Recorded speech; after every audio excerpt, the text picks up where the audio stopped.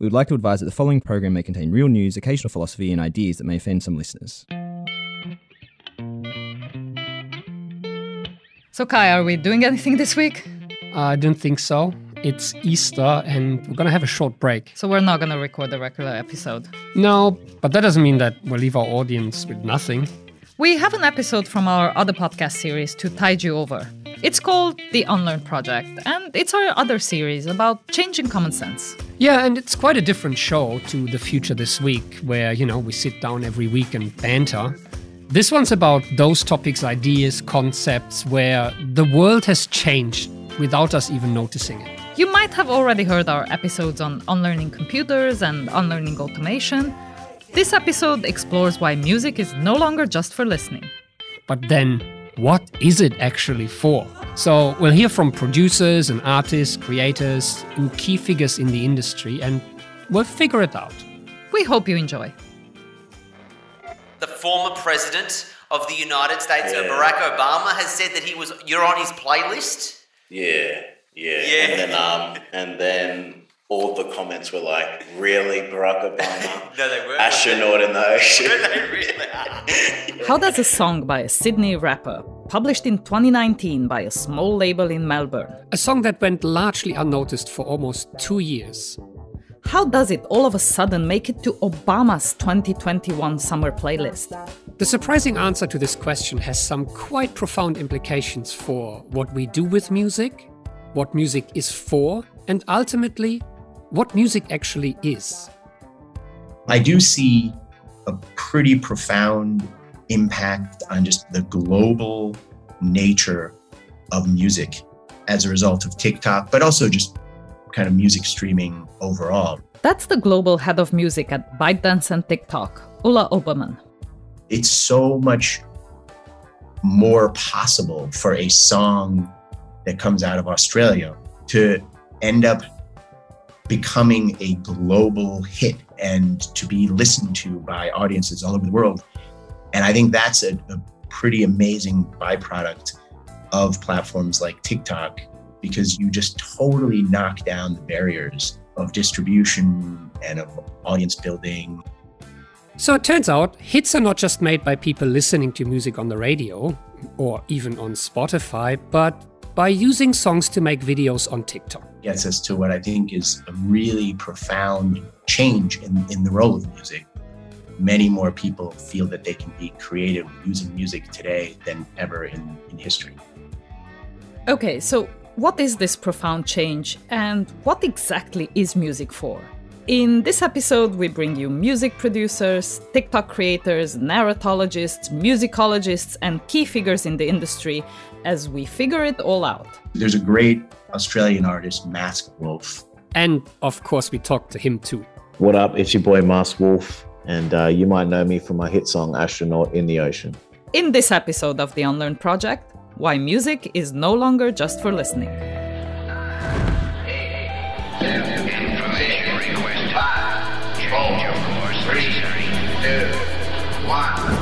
I'm Sandra Peter. I'm Kyrie. Welcome to The Unlearned Project.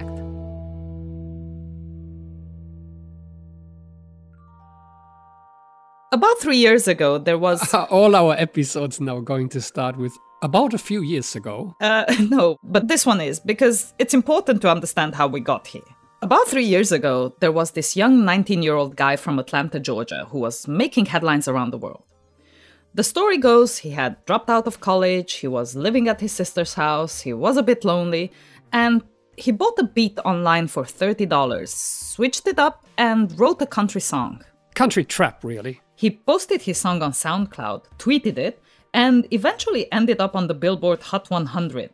The song was also charting on the Billboard Country chart, where it reached number 19, before mysteriously disappearing. Dun, dun, dun. Quite unceremoniously, Billboard had pulled the song from its Hot Country Songs chart because, it wasn't country enough. They said that Old Town Road just didn't embrace enough of today's country music elements. This move enraged the internet. The internet was angry. The conversation was picked up on Twitter, on social media, in the New York Times, and ignited a public conversation about genre and about race on the Billboard country charts.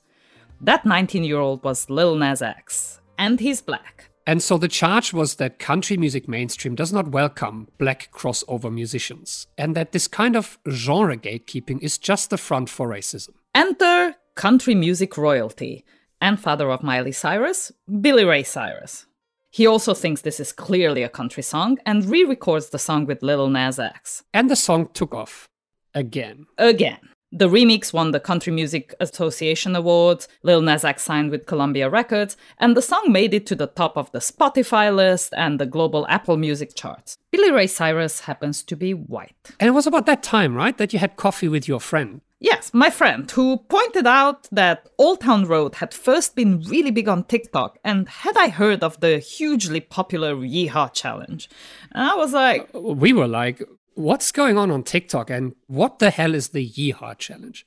Many hours later, as we emerged from a deep, deep rabbit hole of 15-second videos of people shopping in supermarkets and walking backwards on escalators and dancing and lip-syncing and people hanging around in normal clothes, and when the beat changes, transforming into cowboys and cowgirls.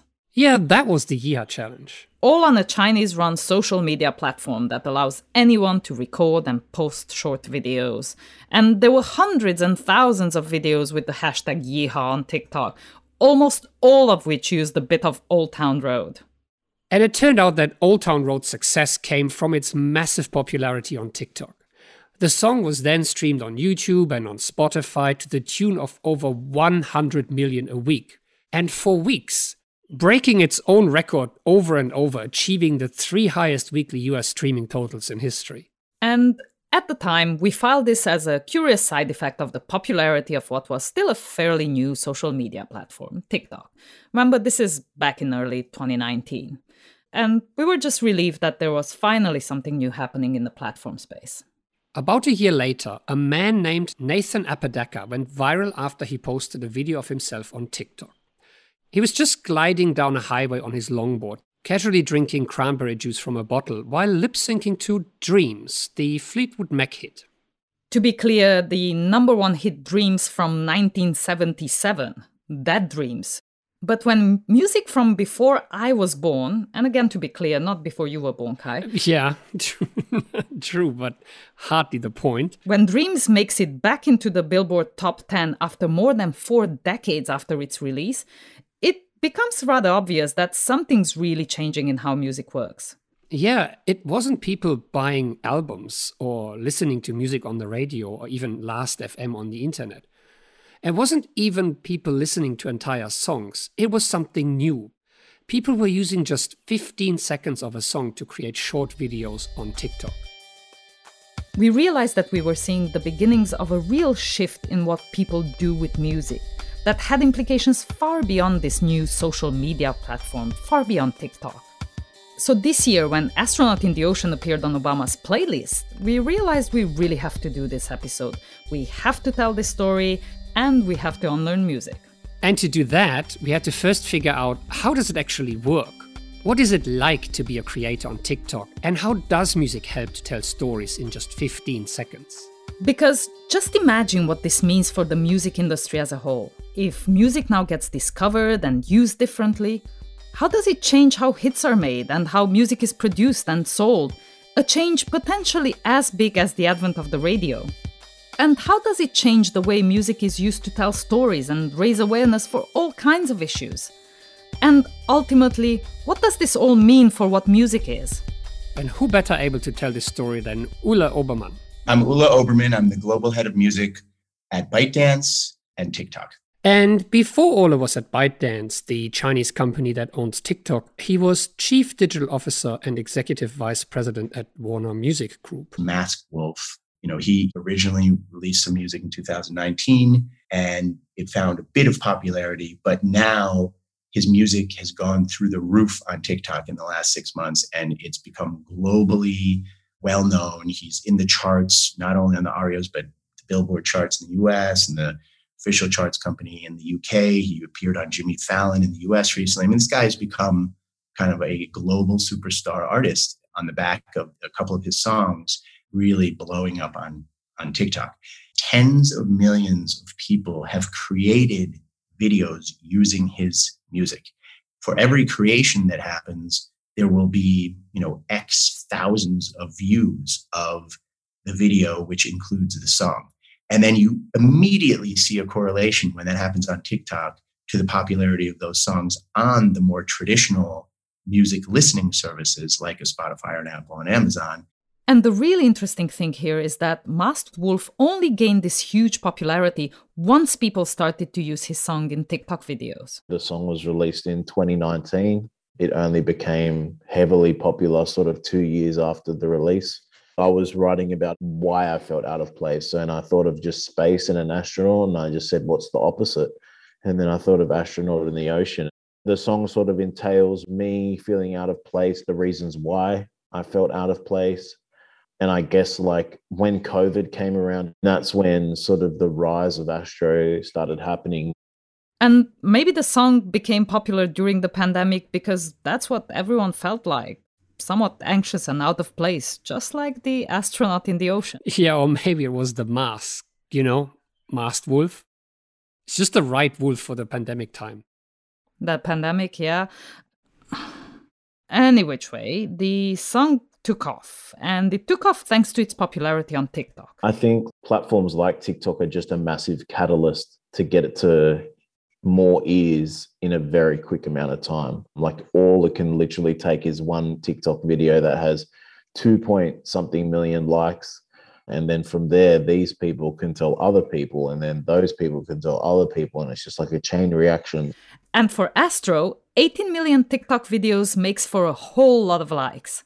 But what's really significant is the 18 million people who decided to create all those videos with the song in the first place.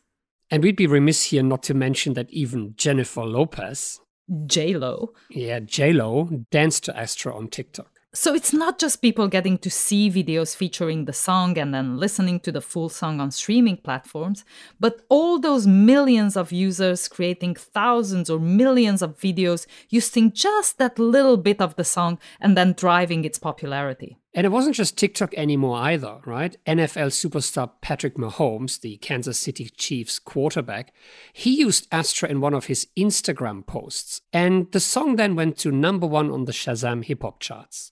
But still, how does this actually work?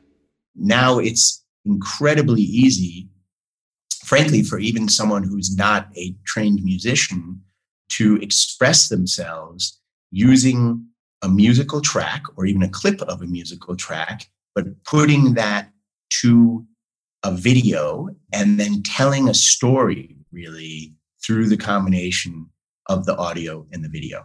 It's just literally, hey, here's a random funny moment that I might have got on my film, on my phone, and you might find this sound that sounds really cool with it. And all of a sudden, you're a creator and you've got 1.2 million likes on a video that you thought was going to get 100 likes. And I think that's what's really profound about what's happening with TikTok is, you have literally 100 million, hundreds of millions of people who are telling stories and creating these kind of derivative works where they're picking the right song, they're picking the video that tells the story they want to tell, and they're really very creative and very clever about how they put those things together. And the music is really important here. The 15 seconds or 30 seconds or 60 seconds can provide a canvas for the challenges. Yeah, like the Yeehaw challenge. Or the microwave challenge, or the flip the switch challenge. All these challenges where hundreds of thousands of people make videos just attempting to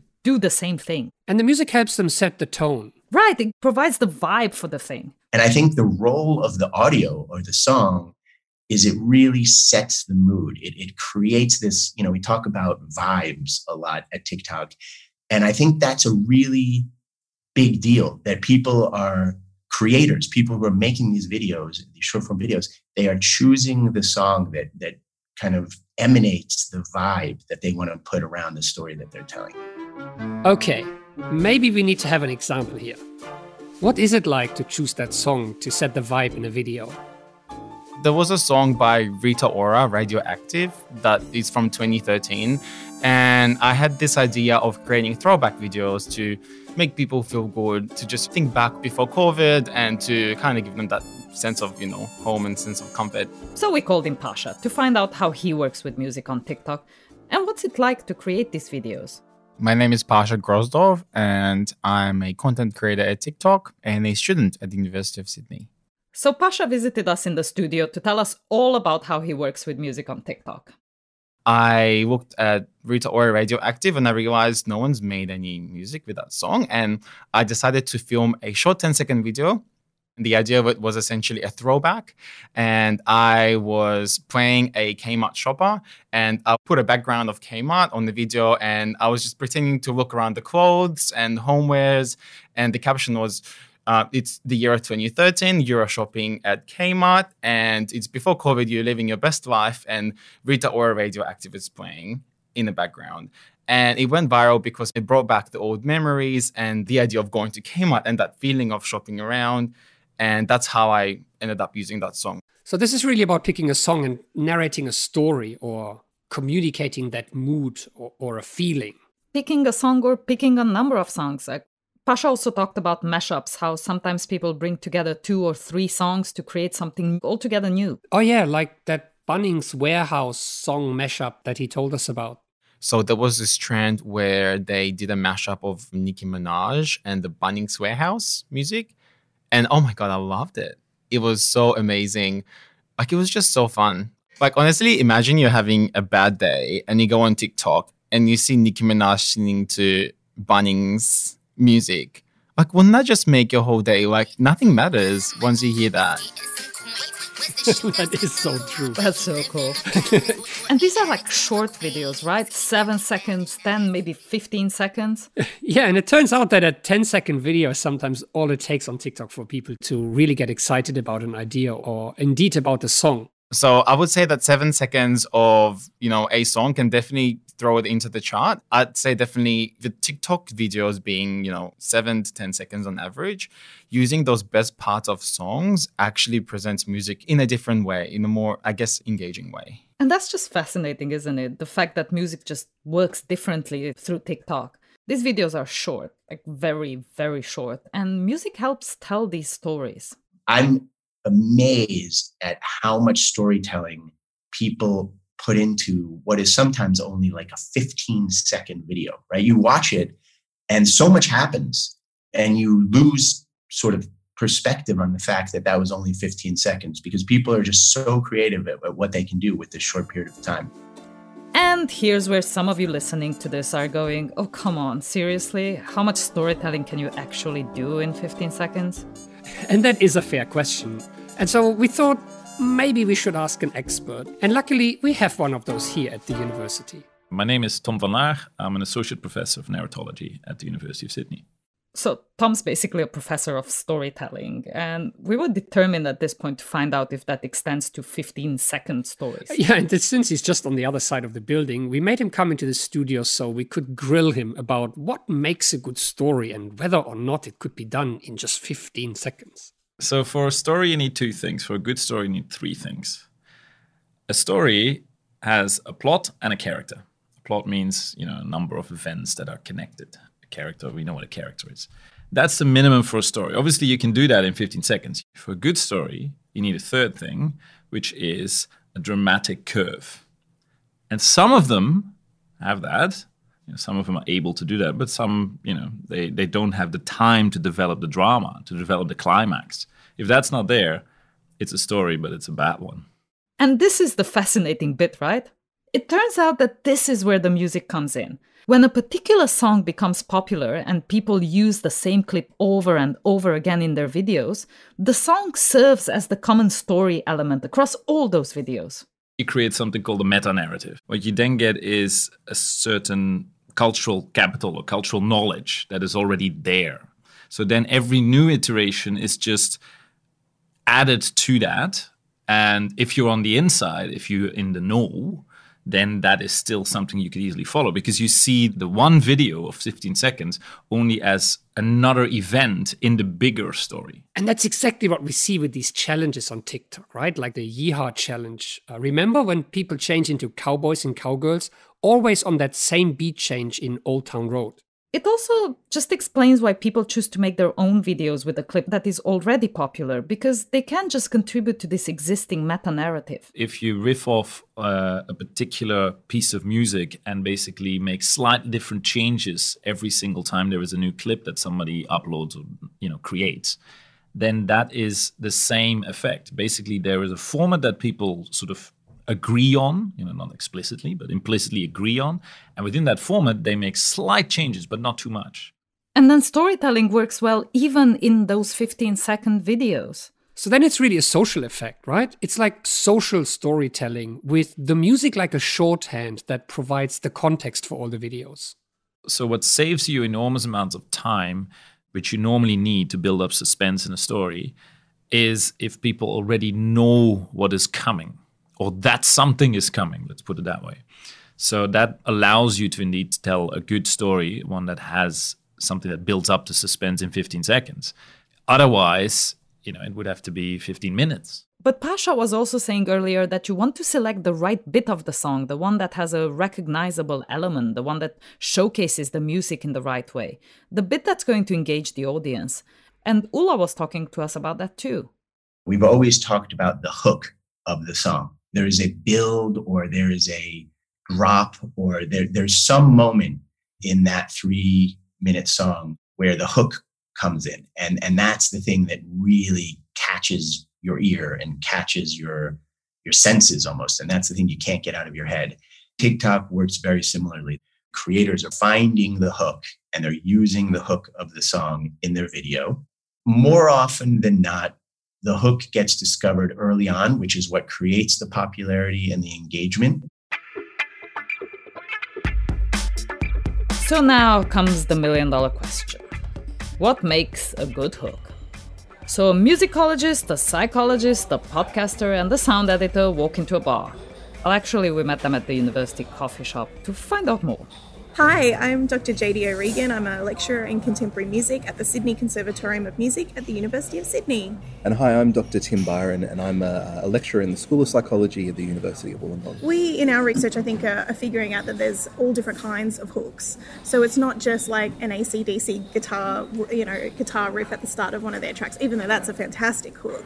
What producers, I think, are doing now are being really economical about hooks, and that they'll have one single hook that is performing many duties at once. So it might have a really interesting rhythm behind it. It might have, some interesting changes in chords. It could have an interesting sound, like it could be some sort of effect like an auto-tune or a filter or some sort of way that, draws the ear to it going, oh, that's a bit novel and interesting. So we often find that the hooks that are really, really successful in very successful songs are performing many duties at once.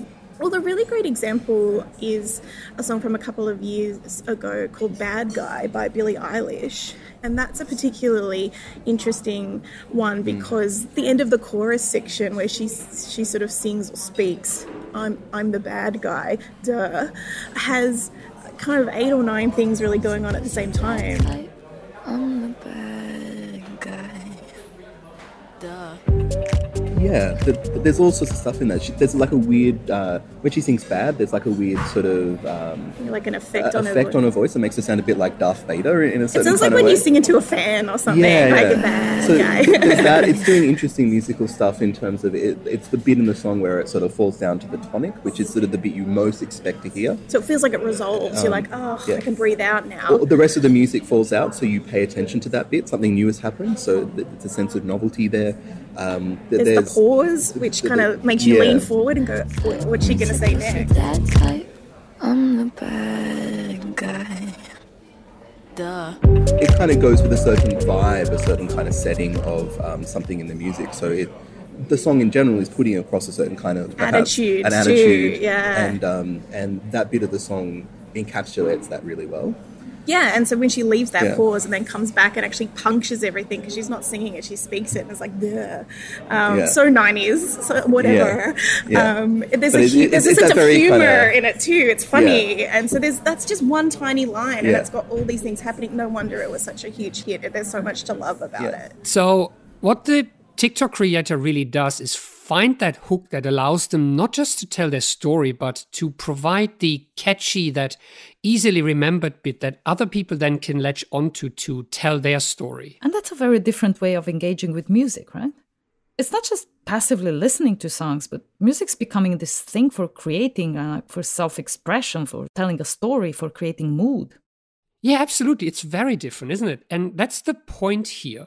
The way people engage with music on TikTok is dramatically different to what we would do when we listen to the radio or listen to music on streaming platforms, such as Spotify, for example. The user experience on Spotify, obviously there is a proactive element to it, but most people don't use the service that way. They click on a song, a playlist, an album, and then they sit back and the music, comes at them, and they consume. They I would call it passively consume that music. Experience on TikTok is completely different. The metric that we look at most sort of thoroughly is the creations that happen with a song. So, unlearn music. Unlearn music. Yeah, unlearn what music is for. Music is no longer just for listening. That's what's changing, and ultimately, you do have to redefine what quote unquote music is, right? Right, because music is now also a material for creating, and we could just leave it here. But what are the implications of all this? What's the so what? Yeah, so what? So I think this is an ever-evolving format, short-form video on TikTok, and the role that music, audio, sounds play in that will evolve along with it.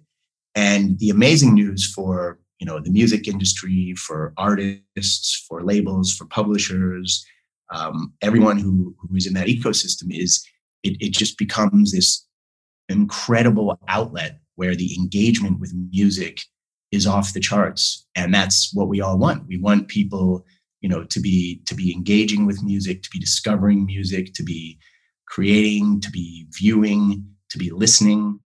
So there's a number of implications here, right? For all kinds of stakeholders, not just the TikTok creators, but also the artists and musicians and all of us listeners and music lovers, and ultimately the entire music industry. So let's take a look at some of these implications. First, for creators. Platforms like TikTok or Douyin or YouTube or Instagram or Bilibili, you name it, increasingly allow anyone, anywhere in the world to create with music, to tell stories. And everyone we talked to kind of made this point. Anyone, literally from anywhere, can be a creator. And we have to be fair at this point and say, a bit like you're probably thinking right now, anyone, anywhere? We were like, surely not quite anyone, anywhere, really? Well, challenge accepted. Challenge accepted. How about the South Pole? So I mostly made TikTok for my mom, and then now over 1 million people follow me, which is insane. My name's Antoinette. I go by Tony, and I currently live at the Amundsen Scott South Pole Research Station as a supply technician for PAE. So when you spoke to Tony back in June, it was in the middle of winter. It was, and it was cold. So cold. I just checked the weather. Today it is negative 65 degrees Celsius with a negative 112 degree Celsius wind chill. That is insanely cold. It was a very, very cold and dark day in June. I haven't seen the sun since February or March. And Tony's a fantastic example of how a platform like TikTok allows anyone to tell their stories from the strangest of places. I'm a supply technician down here, so I help the station with moving supplies around necessary. So it's anything from grabbing a pencil for the galley to bringing our food up to the station to supplying the scientists with tools to help fix the telescope. And she tells great stories about the stuff that's going on in this really remote part of the world. When I started making TikToks, it was just little clips of, here's what I have going on outside, my very first video was like a 7-second long, the last plane taking off. And I'm like, well, we're stuck here for 10 months now.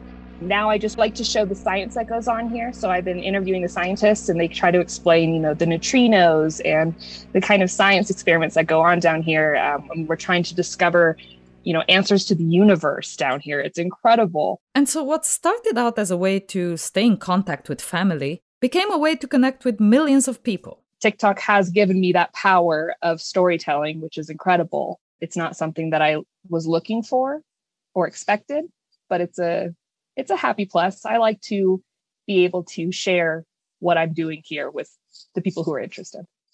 I am the 270-something woman to have ever wintered over at the South Pole. It's an incredible honor, and to be the first social media viral person here, I feel like I have a representation to uphold for all the people that have done this before.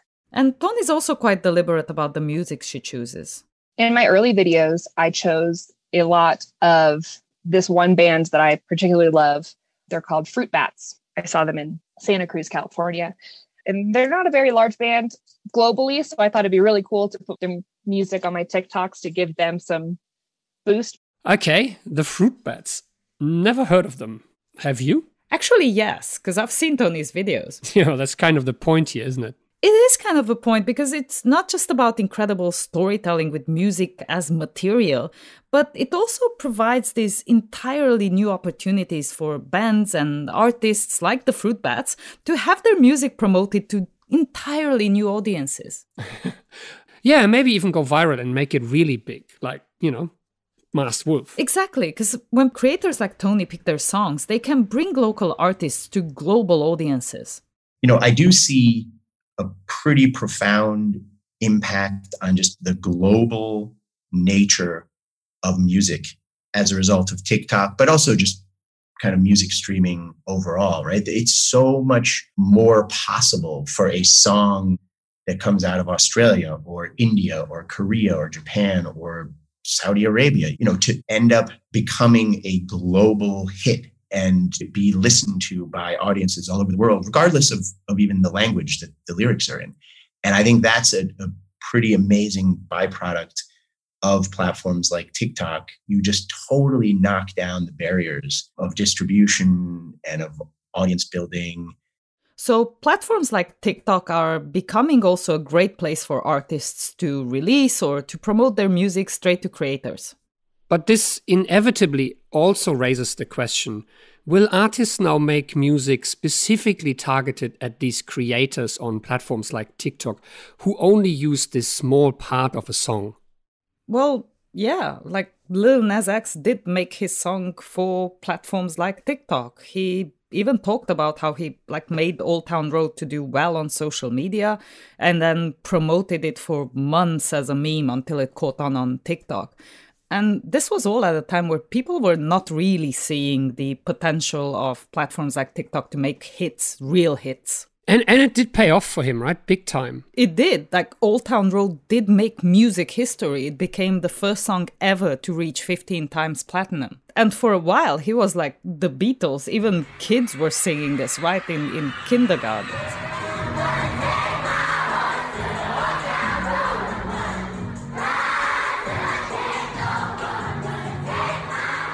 So we asked Masked Wolf the same question too.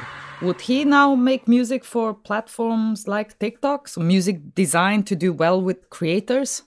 I never made Astronaut to be on TikTok. I didn't even know what TikTok was when I released Astronaut. I make music based off what I'm feeling and what I think is a cool melody. Not, I think this chorus is going to get captured on TikTok and I could have another song that does well. So obviously not every artist is creating for TikTok now. And I guess time will tell what the impact on the artistic side will be. Pop songs have certainly gotten a fair bit shorter in recent years. Many are just 2 minutes long now, when 3 or 4 minutes used to be quite normal just a few years ago. Oh, speaking of pop songs, Taylor Swift. Taylor Swift? Yeah. Her fans, the Swifties, created this Wildest Dreams trend where they used the hook from her 2014 original song to tell all these stories about getting over people or getting over events. And anyway, the trend then slowly shifted into this slow zoom filter, which now involves lip syncing as the filter zooms in. Anyway, Taylor Swift just re-released Wildest Dreams, Taylor's version, a re-recording of the original, saying, so you guys got Wildest Dreams trending on TikTok, thought you should have my version. So she was clearly following the trend on TikTok and used the momentum that was building to create a new version of her original song. Yeah, she made a new version, a new single. She was like, make it Taylor's version, please. And people embraced it. In like a few hours, there were thousands of videos using the new version of the song. And that's really another interesting thing about music as material for creation, right? It does allow for these comebacks. Everyone we spoke to made this point, including Ulla, about long-lost songs that are back in the charts. Like, remember Dreams, the Fleetwood Mac song? That original version made a comeback in the charts after 40 years. Yeah, and it's just amazing. Yet you have to keep in mind, the majority, I would say 90% of the people, the users, the creators who are making a video using that song, they were probably born 20 years after that song was released. So on the one hand, artists can have their songs discovered. Or rediscovered. And on the other hand, TikTok also presents this great way to discover, to find new music. Be it a creator looking for a unique song to tell their story, or any of us, any music lover just looking to just find good music. Yes, because with all these millions of people from diverse backgrounds. And TikTok alone has over 1 billion monthly users. That's 1 billion people every month. Yeah, and all those people using music as a creative material, like Pasha. Such platforms have become a great place to discover different songs, different genres, and new styles of music. I always look for music through TikTok, to be honest. Every single day, there'd be a song I never heard of, and I ended up either using that song for one of my videos or just adding it on my Spotify playlist and playing it. So songs that I never heard of, those songs that never charted, they somehow become popular because someone just starts interacting with it and using it in a very creative way. And because people only hear the hook of a song, like this really short piece of a song, they can hear a lot of songs in a very short amount of time. So this makes these creator platforms a great place for anyone to discover new music. And because videos are very short, it doesn't take people a long time. So if you're on an app for an hour, you can listen to 100 songs. And you're not going to listen to the whole duration of the song. You're just going to listen to the best 10 seconds of that song. And so that's how essentially you can discover, hundreds and thousands of songs in a day that are not just, trending or viral, but also that other creators are just using because they like it. Okay, so music as material to make things with rather than just listen to. It's enabling new forms of storytelling. Even at the South Pole, right? Even at the South Pole. It's providing new opportunities for artists to promote their music. And it's letting all of us discover music in new ways. There is one other stakeholder group that has had and still has to do the most unlearning. And that is the rest of the music industry. The labels, the agents, promoters. Yeah, and here's where it gets really interesting, because they've always struggled with the idea that recorded music can be creative material for creating new stuff. As Ulla... And remember, Ulla was at Warner Music before he headed up music at TikTok and ByteDance. As Ulla points out, the industry was initially quite reluctant to have their songs used on TikTok.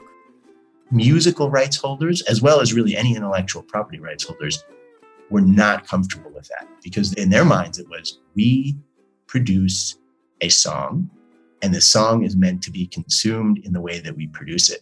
And so if the fans and the users are now, kind of taking that apart and reorchestrating that, that's not really the intended use case of what we are putting out into the world, right?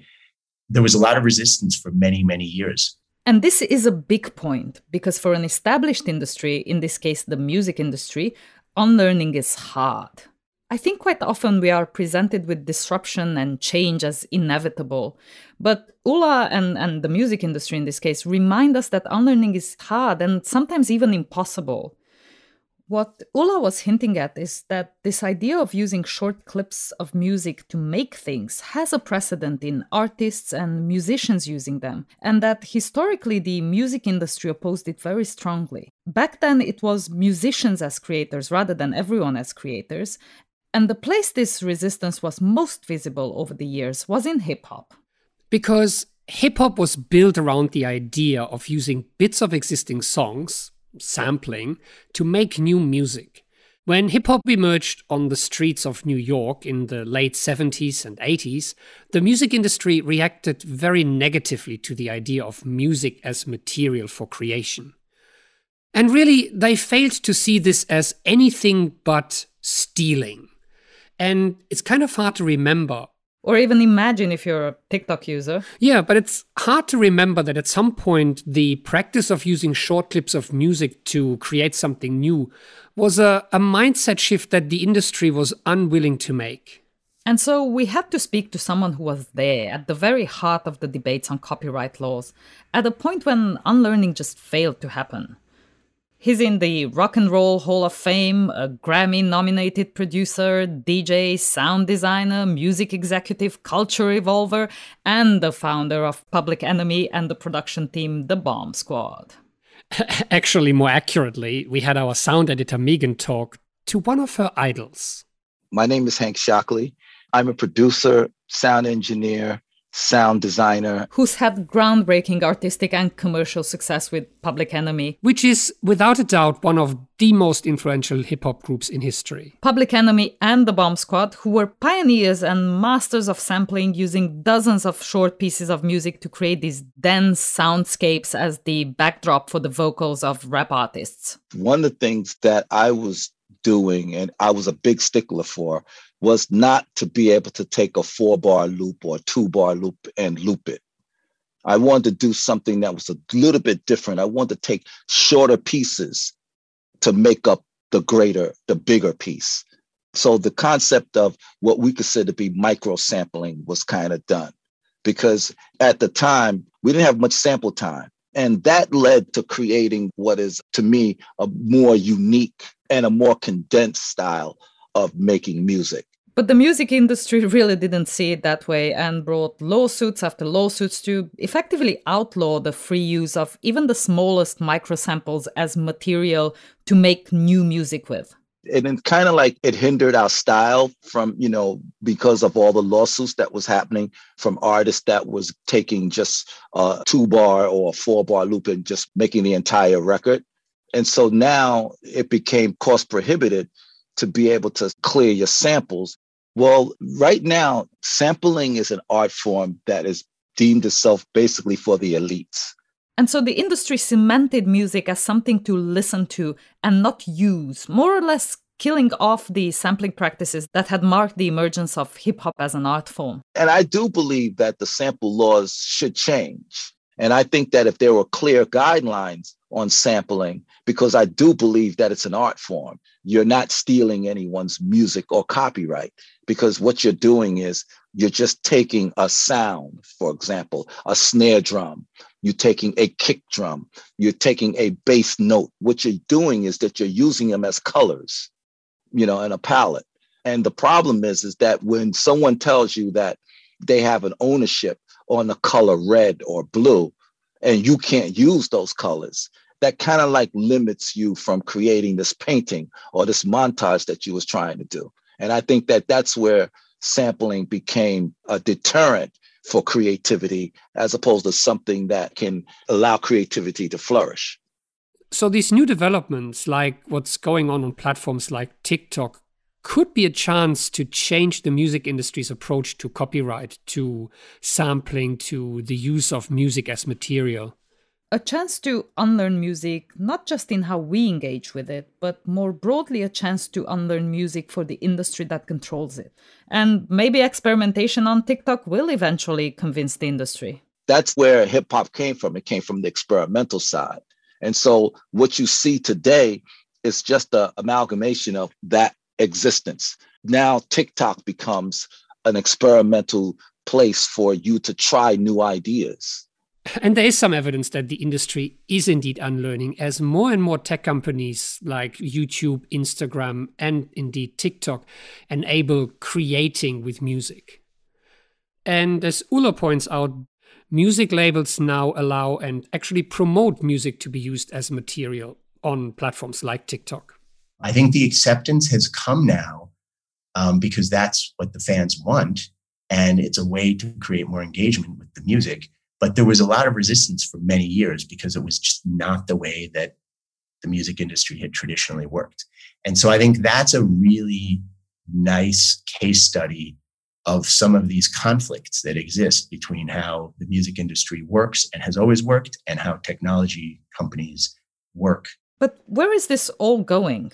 Are platforms like TikTok the end point of creating with music, or are we just getting started? I think technology companies are coming at it from a perspective of, how do we innovate?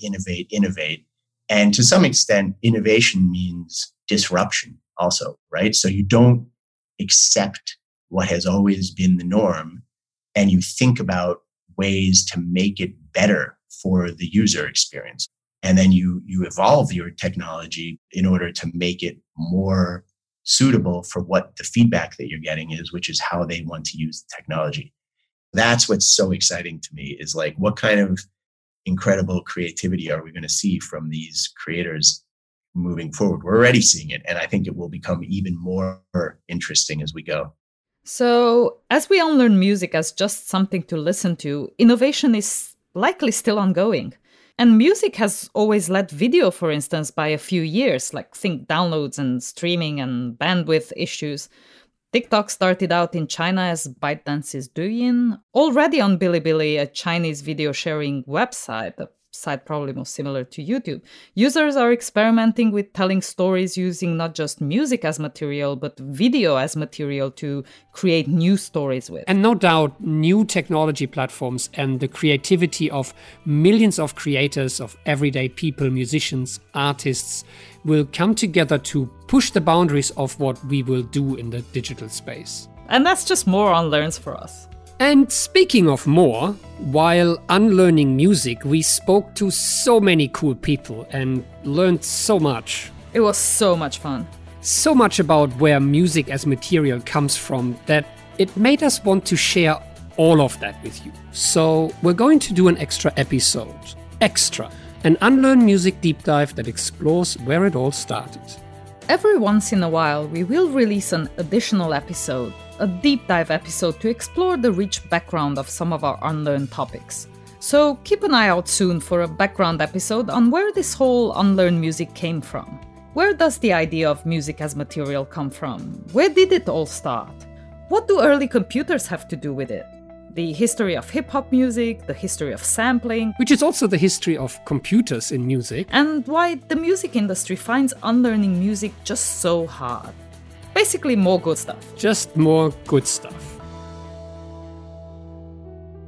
This was the Unlearn Project. Our sound editor was Megan. Well, you were good, but you ain't no Hank Shockley. Wedge. And this episode and additional nerdy stuff was written by Sandra Pita and Kai Rima. We had help with bits and pieces from the entire SBI team and Barney from TikTok in sunny Cornwall. Oh, hi there, how are you? If you're wondering about the music you're hearing right now, it's yet another one of the Bach-Goldberg variations, a public domain recording made possible via a Kickstarter project, and used by us because it's beautiful and, more importantly, free. If you want to know a little more about the topics and research in our podcasts, or for a full nerd out, our show notes are available at sbi.sydney.edu.au/unlearn. The Unlearn Project is a production of Sydney Business Insights, an initiative of the University of Sydney Business School. You can follow us on LinkedIn, Twitter, and WeChat. You can subscribe, like, or leave us a positive rating wherever you get your podcasts.